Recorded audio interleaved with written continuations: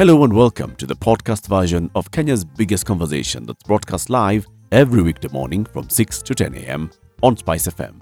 Hit subscribe for more thought-provoking conversations with your hosts Eric Latif, Ndu Oko and CT Muga, and who's who of an eclectic mix of guests from the world of politics, policy, business and culture. This is a Situation Room podcast. Enjoy.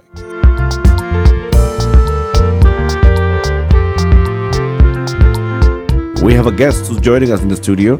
He's a journalist. He's from Uganda. He's a producer of current affairs at Vision Group. His name is Paul Busharizi. Good morning, Paul. Good morning. Welcome to Kenya's biggest conversation. Thank you. Karibu sana to Nairobi. You've been here for a couple of days. Yes, about a week or so. Doing one or two things. Yeah, well, training journalists on illicit financial flows.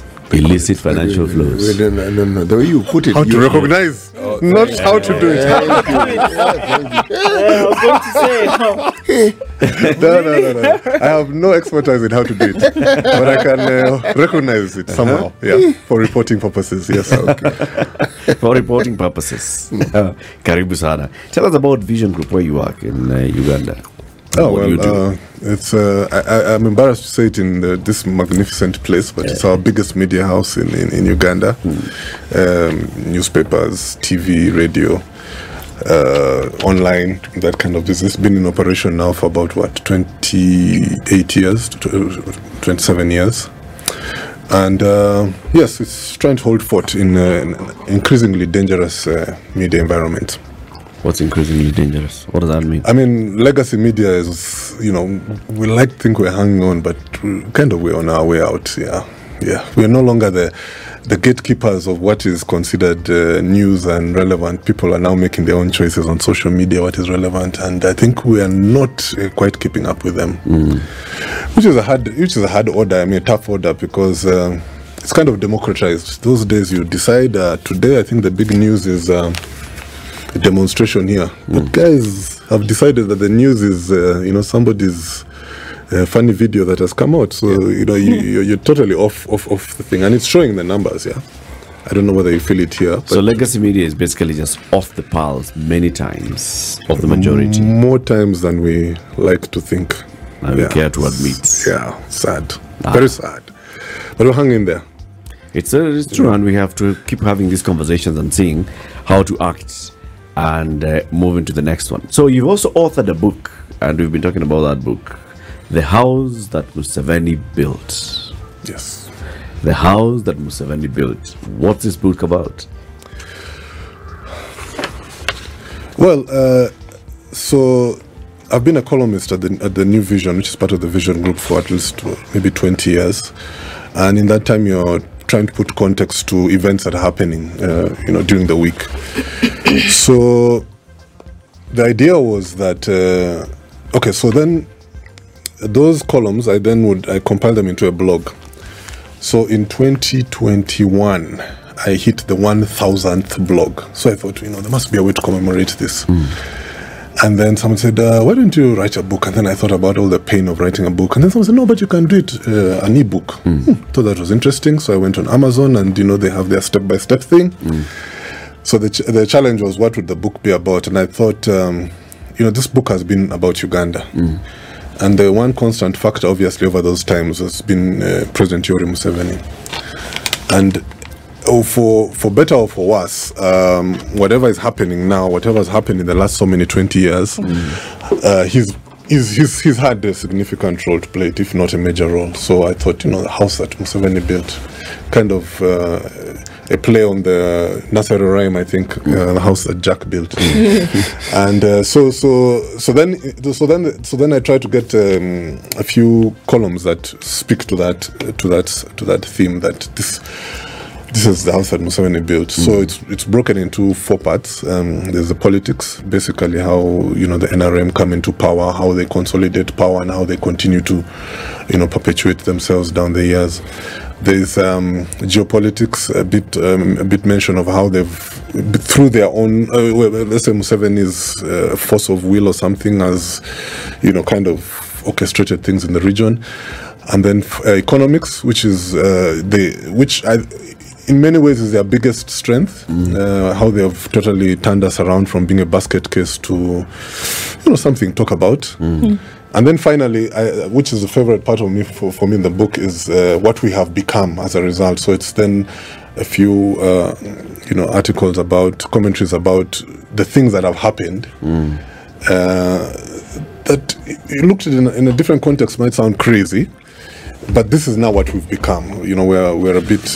We're very sanctimonious As a people, as a country. as a people. We're very sanctimonious, but we're very corrupt at the same time. We are very we try to be serious, but we will not lose an opportunity to party. Are you saying you cannot party and be serious at the same time? Not the way we do it. Not the way we do it in Uganda. You have to choose. You have to make a choice. When you're partying, you're not serious. Yeah. But the level of partying that is being alluded to here sounds like serious party. Yeah. I think when you say serious in that context, you're describing, the intensity of the partying, but not that, we're taking ourselves very seriously. And so so at the end of the book, basically, I'm thinking that this is the people we now have become. We're a bit flighty, we're a bit short attention spanned people, we are a bit... but we're very hard. We're very hard workers, not necessarily working smart. We like to show activity, even if it's not delivering. So we've come. It's an attempt without saying what we are to show what we've kind of become. It was necessary then, I guess, for you to bring out a lot of the history in terms of what happened, struggle towards the NRM and all of those intrigues. Was it necessary to look at that history to arrive at that conclusion, to say that, this is what Ugandans are, governance and otherwise, and all of this is a sum total of these experiences, historically and present? Yeah, absolutely. I mean, just briefly, we gained independence in 1962, although there's a lot of history before then, of course. We gained independence in 1962. By 1971, we'd got our first coup, although some people say 1966 was our first coup because the Prime Minister overthrew the President at the time. 1971, we get Idi Amin, and for 8 years, we just go into the real dark ages, real regression in very many ways. And one of the things actually that come out of the Amin era is because there was so much terror and general terror. We began to live for the day. And people who are older than me tell me that it was a very serious thing to say goodbye to somebody in the morning when they're going to work, because you never know. They might not come back. It was a real Actually thing. mean it when you say you don't goodbye. just take off and say, I forgot to say bye to that person. No, it was really real. So we began to become really day-to-day livers. We live day-to-day, hand-to-mouth, and that kind of stuff. So then, it gets thrown out, and then for another, that's about 1979. Then for another 6 years, we have a bit of stability, but it's chaotic because part of the reason is, of course, the NRM is in the bush causing chaos. And then in 86, then Museveni comes, and him and his NRM, understand that, this business of sharing power with people just doesn't work. We just have to subdue everyone, and we run this joint. So, but it all comes out of that history. Because President Museveni, even he could have gone to Makerere University, but he goes to Dar es Salaam University. And Dar es Salaam University at the time was a hotbed of Pan-Africanism and all that kind of business. And in fact, his thesis in his undergrad year was something to do with the justification of violence in politics or something like that. So you can see, it's all context. It all comes. So it comes to 1986, and the president in the NRM is met with this reality. First of all, when you're in the opposition, you think you can fix everything. Then you sit there and you realize, things are really tight. So they came in. People say they had Marxist leanings, but when you read the stuff. They were young guys. Of course, when you're younger, you want to tend towards that kind of political ideology. But they were realists, and they realized that these things of socialism, they might not work in our circumstance.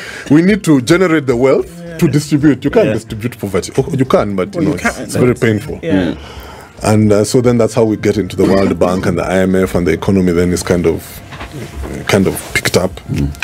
And so you can see the context. We come from a place of pain, and we have to make our own decisions. We have to make our own allies. We have to U-turn on certain things we believe. and then we come to this point. Yeah. You know, if you look at the history of Uganda, and you look at how the country evolved to the point where it was the property of the British, you look at the kingdoms that Uganda had, and you look at just the cultural wealth of the country. You look at Milton Obote coming in as president. There's always this question that as Africans we ask ourselves, because what you've described of Uganda is a matter of what has happened on this continent from one place to the other. Just variations of the same thing. Yes. Well, you have to ask, at what point, because now this is an African question, not a Ugandan question, not Kenyan. At what point did the rain start beating us? At what point did they remove the umbrella? Yes. Because I think the rain was always there. There was always rain. I love that. At what point did they remove the umbrella? Did we even know there was an umbrella? Yeah. I mean, it's an interesting question. You can talk about it till the cows come home. Yes. But it's not in this book, I think. But I've written a commentary before that one of the reasons we got independence is not because we had forced the Muzungu to a point where he says, you guys, what happened? The British basically were broke after the Second World War. And they just need to shed all these things. Excess fat. Yeah, and keep management to a bare minimum. So, I mean, there's a book I've just finished reading called The Legacy of Violence. I think you probably know about it. It's a sequel to a book called, I think, The Kenyan Gulag. And the person basically says that in 1945, when they came out of the war, they were dire straits. There were people like Winston Churchill thought that this kingdom empire will go on until it will never end. But the economic reality was, so we're not ready. I mean, in Uganda, for example, they tell me, or I read a World Bank report, we had 300 A-level students. A-level, Kenyans might not know A-level now, because they dropped it in 1985. But A-level is after the 4 years of high school, so the 2 years. So if you have 300 guys there, that means how many will go to university? Yep. Maybe what? Less than 100. So you can imagine at independence, you had less than 100 guys going to university. I mean, you had no capacity. It was nice to say we were independent, but we were just nowhere. We were nowhere. And so, and I think that was part of the problem. We just had no capacity. You know, So it came too soon. It came too soon.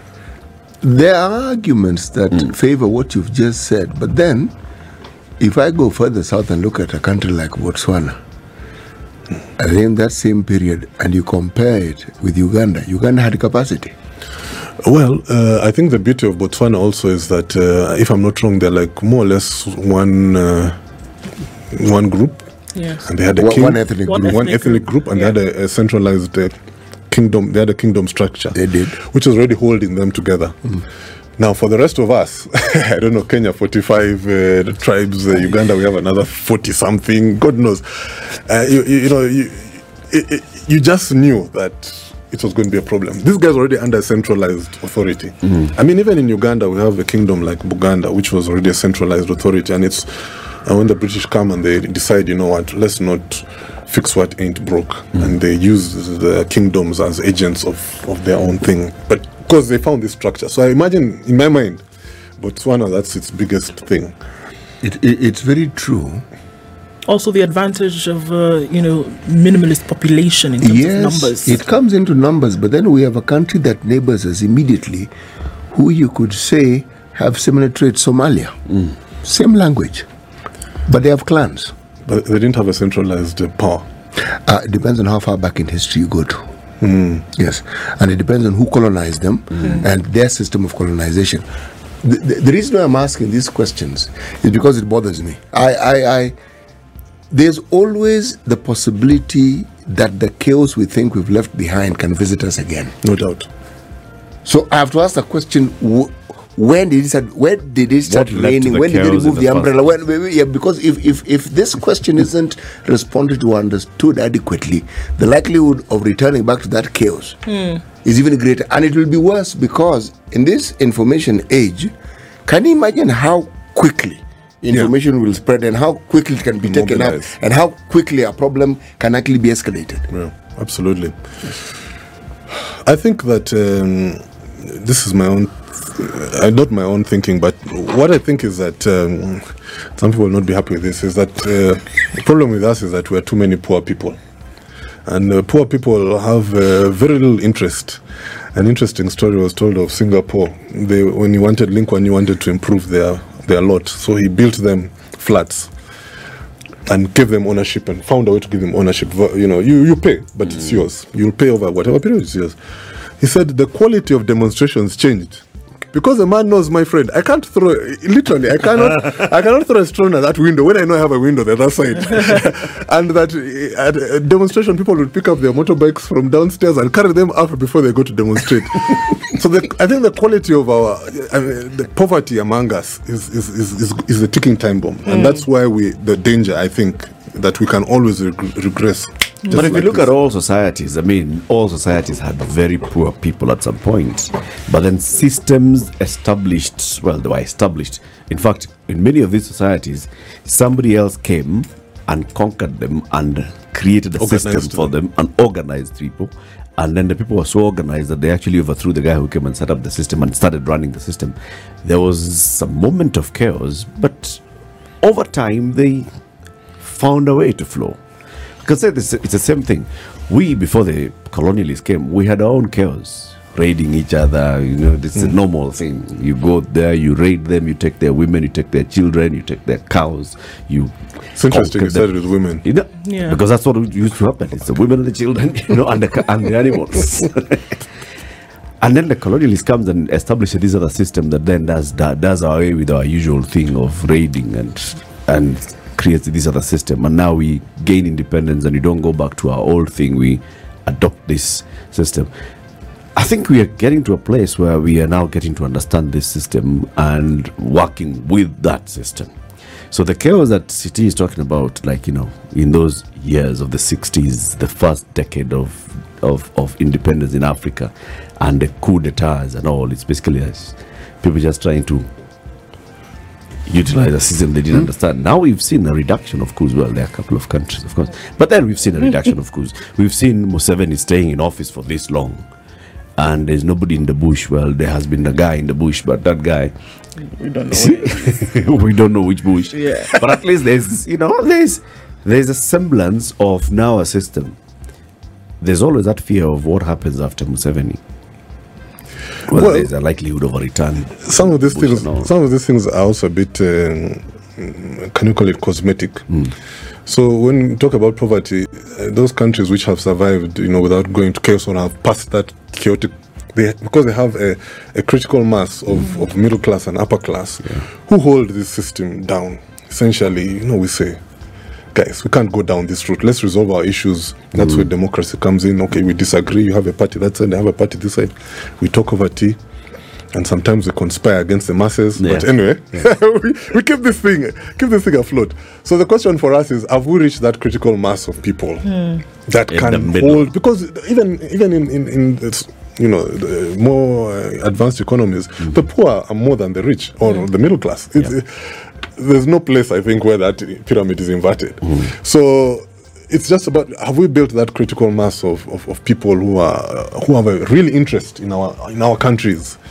If you have your land and your house there, it's beyond having these things. You have a real interest, not just going and singing national anthems and stuff. But if you don't have, then your context, the way you operate changes. And we have a critical mass of those people, and that's probably the challenge. The problem with that, of course, is that when you create those kind of people, they become a problem to the people in power.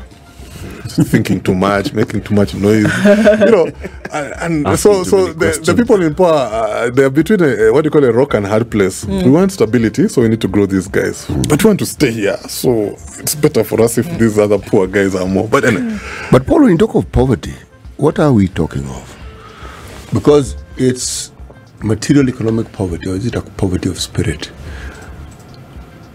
I'm going to explain why I'm asking this question. The thing that colonization did, the remarkable thing that it did, it left us disenfranchised. When your way of life is interfered with as conclusively as the colonialists did, the very soul of your existence is more or less moved away.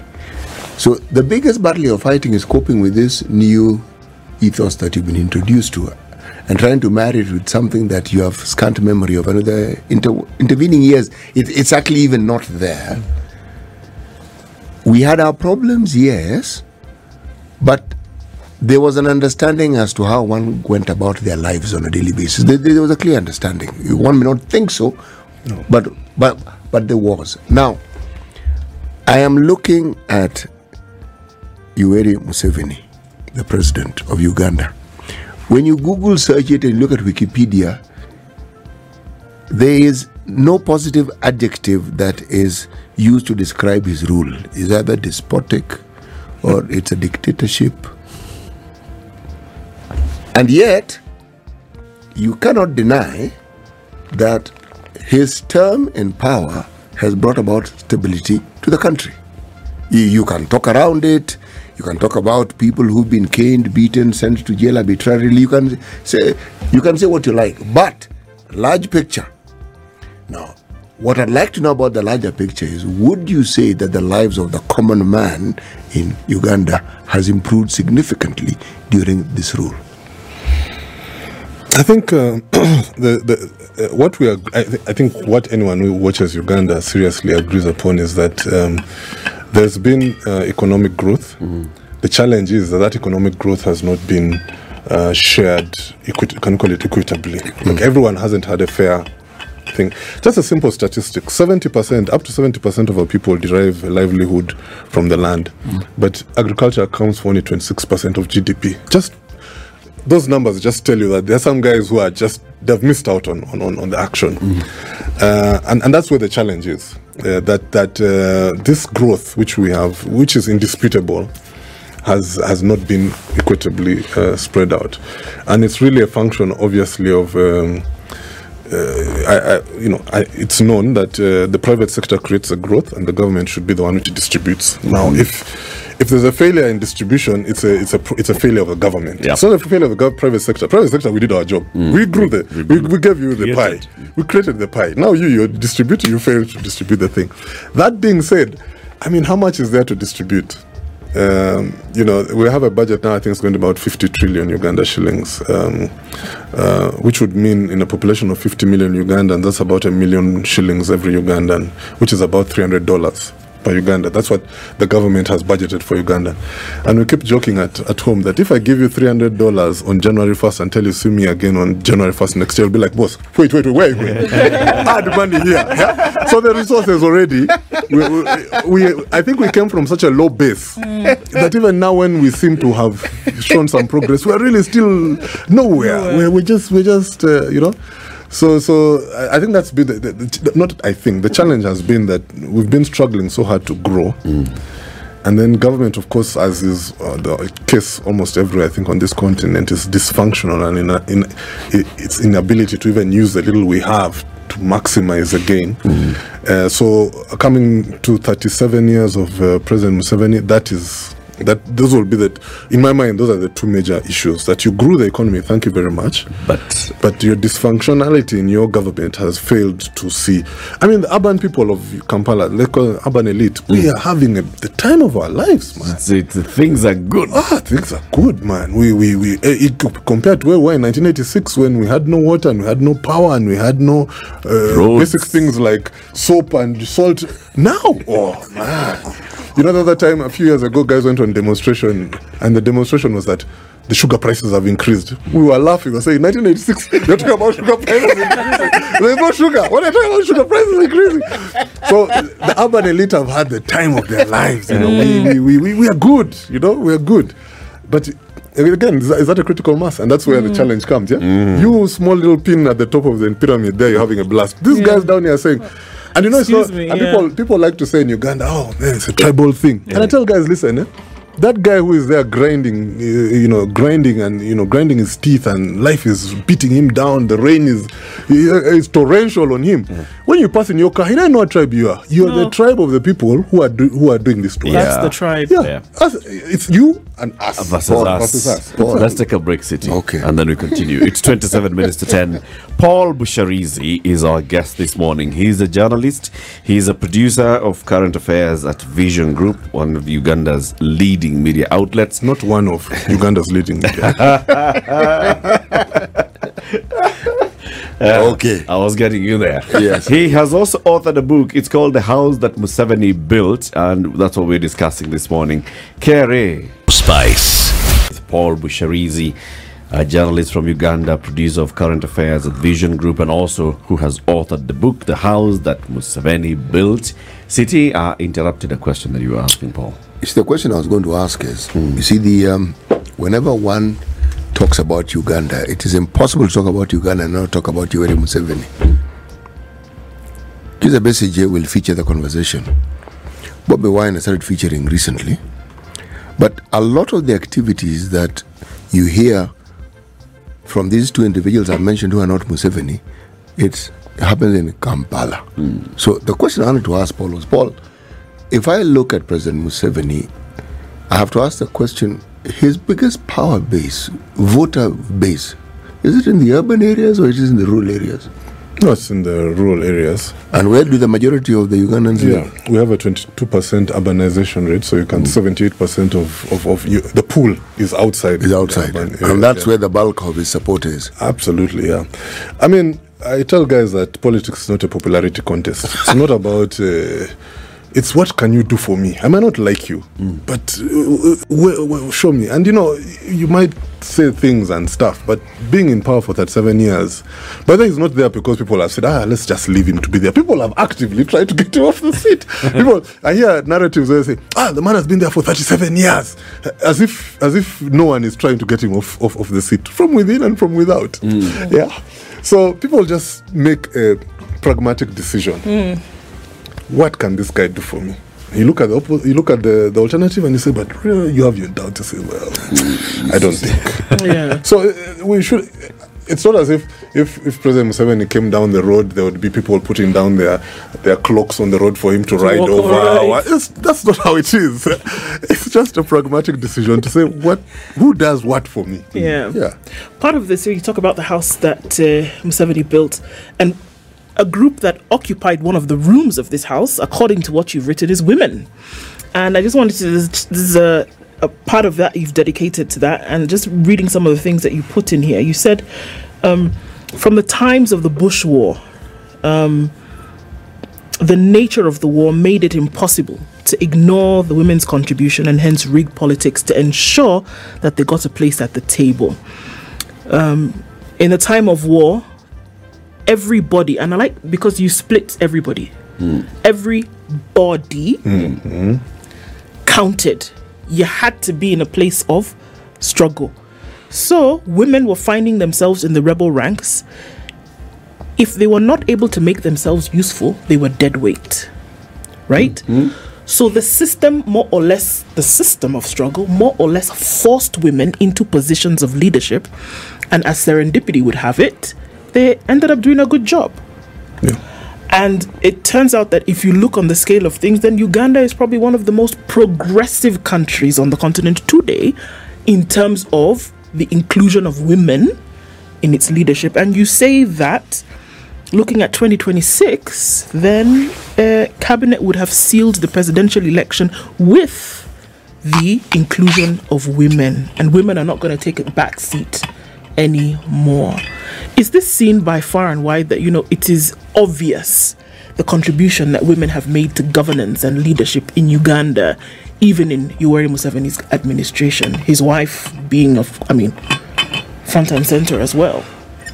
Well, first of all, and I like that you picked up on the genesis, that when you're in the bush, when you're a guerrilla, everything has to work. You can't be there chilling in the corner and everyone is doing things. Everyone has to be involved in the thing. So the nature of the struggle was that you're drawing your forces or your people or fighting people from the public, the general public. But sometimes, as has been described in other places, when you come under attack, you have to move with whole populations. Yeah. Now, you can't say, okay, women, you stay. children's tests, we're going with the men only. No, you can't do that. So then in that process, the women find they have to operate. As I said, you can't have dead weight. So when the NRM comes out of the bush, it understands immediately that, look, it can't say, okay, thank you, ladies, you can go back home now. No, it understands that these people are useful even in themselves. Well, they can go back home and start families, but we still need them in the thing. And it's out of that realization, which was really, if you think about it, a really politically brilliant thing. You bring in 51% of the population. Yeah. Now, 37 years down the line, there are some things women just take for granted that, why not? Why can't I be in it? You know, in other places you might find women linking off to the side and saying, that's the man's place. But in Uganda, a woman stands up and says, I'm here. And no one is looking at her like, Shah, who are you? No, people are like, oh yeah, okay, she's also here. Let's take that into consideration. And that's a big thing psychologically for everybody, by the way. So I mean, you know, in the last 3 years, more women have graduated from Makerere undergrad than men. It's an amazing statistic people are not paying attention to. 3 years despite the fact that at the beginning of their classes or their cohorts, the men are more. But women come on the other side. Stay in power. And we have all sorts of theories for that. One of which was in around 1990, the government gave women 1.5 points in addition to their A-level marks to get into university. And that those ladies, those women in 1990 who got those marks are the mothers of the women now. Right. So there's a case for affirmative action. Yes, the suggestion is that, you know, those days, you know, if the resources become short and it's time to decide, you say the guy goes and the woman, you relax. But the mother now who's been through education says, no, my daughter also has to go. And I have the means and I have the will to make it happen. So maybe that's what's happening. And it's, you know, some of these things, the movements take a long time to recognize. And by the time they gather traction, you can't remember what caused it at the beginning. But yeah, that's true. And we take it for granted now. We don't understand probably where it came from. We think everybody should be like this. When we go to other countries, we're shocked. We're like, how come there are no women? Especially our women, by the way. They go for conferences, workshops abroad. They're like, what's going on here? Why aren't people speaking up? Yeah, because it's interesting, because you talk about the chagrin with which, you know, people in the United States were shocked to find the first woman vice president, and Ugandans will be like, what's that about? It's a big deal. Yeah, exactly. And so there's been a mind shift over, obviously, the last 30 years about women's importance in things. Of course, you know, women will always, men will always try to maintain the status quo, but it's becoming harder and harder to, because you have to keep conceding an inch, and you look back and say, again, this guy's a mile. Why don't you try? And you try to take it back, and they're like, hey, wait. Stay on that side, please. We're coming. Yeah, so the struggle is still there for women. I'm sure you talk to women in Uganda, they'll tell you the struggle is still there. But I think, you know, some momentum has been created. What do you say about the 2026 and the next election and the role that you see women playing in it? What exactly do you mean, and what do you see? No, I mean, okay, so the way the women are in Uganda's political structure, that at every district level they have a seat, a dedicated seat. Every level of government, so that goes all the way from parish, county, district. You know, there's a dedicated place for everyone. Even in parliament, they have dedicated. There's a district woman and stuff. So, if you think about it from a political point of view, you've actually co-opted 52% of the 51% of the population. Just by mere fact, they say, if we go that direction, we have a chance. You know, of course, unfortunately, if you're in the opposition, you really can't make that case because you're small resources. These guys have showed you. We do it. So you can imagine women's bias would be more towards the NRM than anyone else, just by mere fact that we see there is a chance. This is where there. they have a... And again, not because we like you, but we see there's space what here you for do us. For us. What are you going to do for us? You delve into a bit of Kenyan politics. Sorry, CT. It's all right. And another chapter, which was very interesting, that you called Uganda Stirs Up Kenyan Politics. Rather, Ugandan Sugar Stirs Up Kenyan Politics. I mean, the... you know, length and breadth of it essentially being that, look, Kenya had a bit of an issue. You started off, interestingly, with a line, perennial nearly man of Kenyan politics, Raila Odinga, kicking up a storm in the sugar-growing regions of Western Kenya, and talking about the... and that was in 2015. That was in 2015, you said that, yeah. And you said that, you know, Kenya is not able to keep up with the demand First of all, Kenyan sugar is extremely expensive. But at the same time, Kenya is having a problem taking sugar from Uganda. I mean, you went on, and then at the end you said, the writing is on the wall for the Kenyan sugar industry. Either they restructure it completely, including uprooting the sugar barons in whose interest the status quo works, or let the industry die with no help from Uganda. Absolutely. No, I mean, it's a long story. I mean, and we're even beginning to suffer the same in Uganda. But, a lot of those industries in Western Kenya were set up or benefited from Uganda's inadequacies. And one of them is the sugar industry on that side. And once Uganda, begins to become independent, self-sufficient in sugar, then things begin to happen around Western Uganda and Mumias and the sugar. And if you're not efficient, then trouble catches up with you. Previously, you could do what you want. After all, they'll buy. What's the problem? There's markets. Yeah, what's the problem? But then, obviously, you guys know better than we do that there's an interest group that is also interested in killing those industries so they can import the sugar. Oh, yeah. Now, for Dinga, what I read in 2015 was that he probably worked out that these numbers who are going to be disenfranchised by the importers are a good base to have. So let's shut out the Ugandans so that we give these guys a chance. And when the election are coming, and we shall sort things properly. That didn't happen. I keep telling guys that there are laws of economics. They're like gravity. To take an airline off the ground, a plane off the ground, takes a lot of energy, a lot of power, and all that, and keep it in the air. You can only do that temporarily. And when the power and energy and the resources, you come down. So in economics, when you try to artificially create situations, it takes energy, and then at some point you're going to have to say, "Oh, guys, okay, you'll run out. See you guys." So I see it that, Uganda, we're having our problems now in the sugar industry, but I see it that, maybe Western Kenya needs to think less about sugar and do other things and stuff. And especially since Odinga didn't win in 2022, he postponed the reckoning. I don't know whether it's postponing the reckoning, but, you need to really think seriously about just letting it go. I come from that region, and I don't grow sugar. I used to. The economics decided. Doesn't make sense. Yeah. It doesn't make sense. You might as well just let your neighbor's cows graze on your land. It makes far more sense, and it brings about good neighborliness. Yeah. But I wanted to ask this question. Cheaper. There's one of the things that President Museveni has done. It's almost unparalleled on the planet. The number of advisors he has. Yes. Okay. How many does he have currently? 141, I think. Or are there more? I don't know. Okay. Last time I counted was 141. What? How many of them are women? I don't know. There must be a significant number of women. You see, I look at that system that he has created.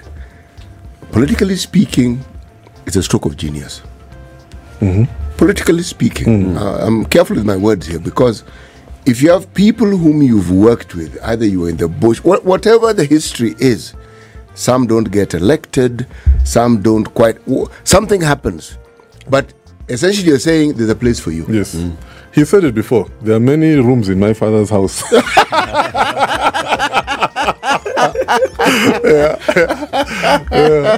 Absolutely. So you need not feel you've been disenfranchised. You'll be given something. You'll have an office, an income, probably a vehicle and a driver. Now, why I'm saying it's politically astute, the disgruntlement that often follows just the political goings-ons, it's minimized. It's not eliminated, but it's minimized. Because usually, if I look at political positions within this continent, well, I guess elsewhere, but the continent, the people who tend to give you the biggest problem are people you've worked with closely. Yeah, and are not in the loop. Yes, because when they move out, they become very, very, very erstwhile enemies. They're people who can give you a lot of problems because they know you, they understand you, and they also understand the system. Yeah. Now, the question, succession. There has to be a succession plan. Well, I tell people that the succession plan is already there. According to the constitution of Kenya, of Uganda, the vice president takes over from the president. And I think it's again a political move to be as if this is inconsequential. But if we were to say, guys, we want to build institutions, Who is the next president of Uganda? What is the process of the next president? It's already in the books. It's all in there. Now, I can imagine it playing very well into Museveni's favor if you guys ignore this, because then I become the guy who decides. Yeah.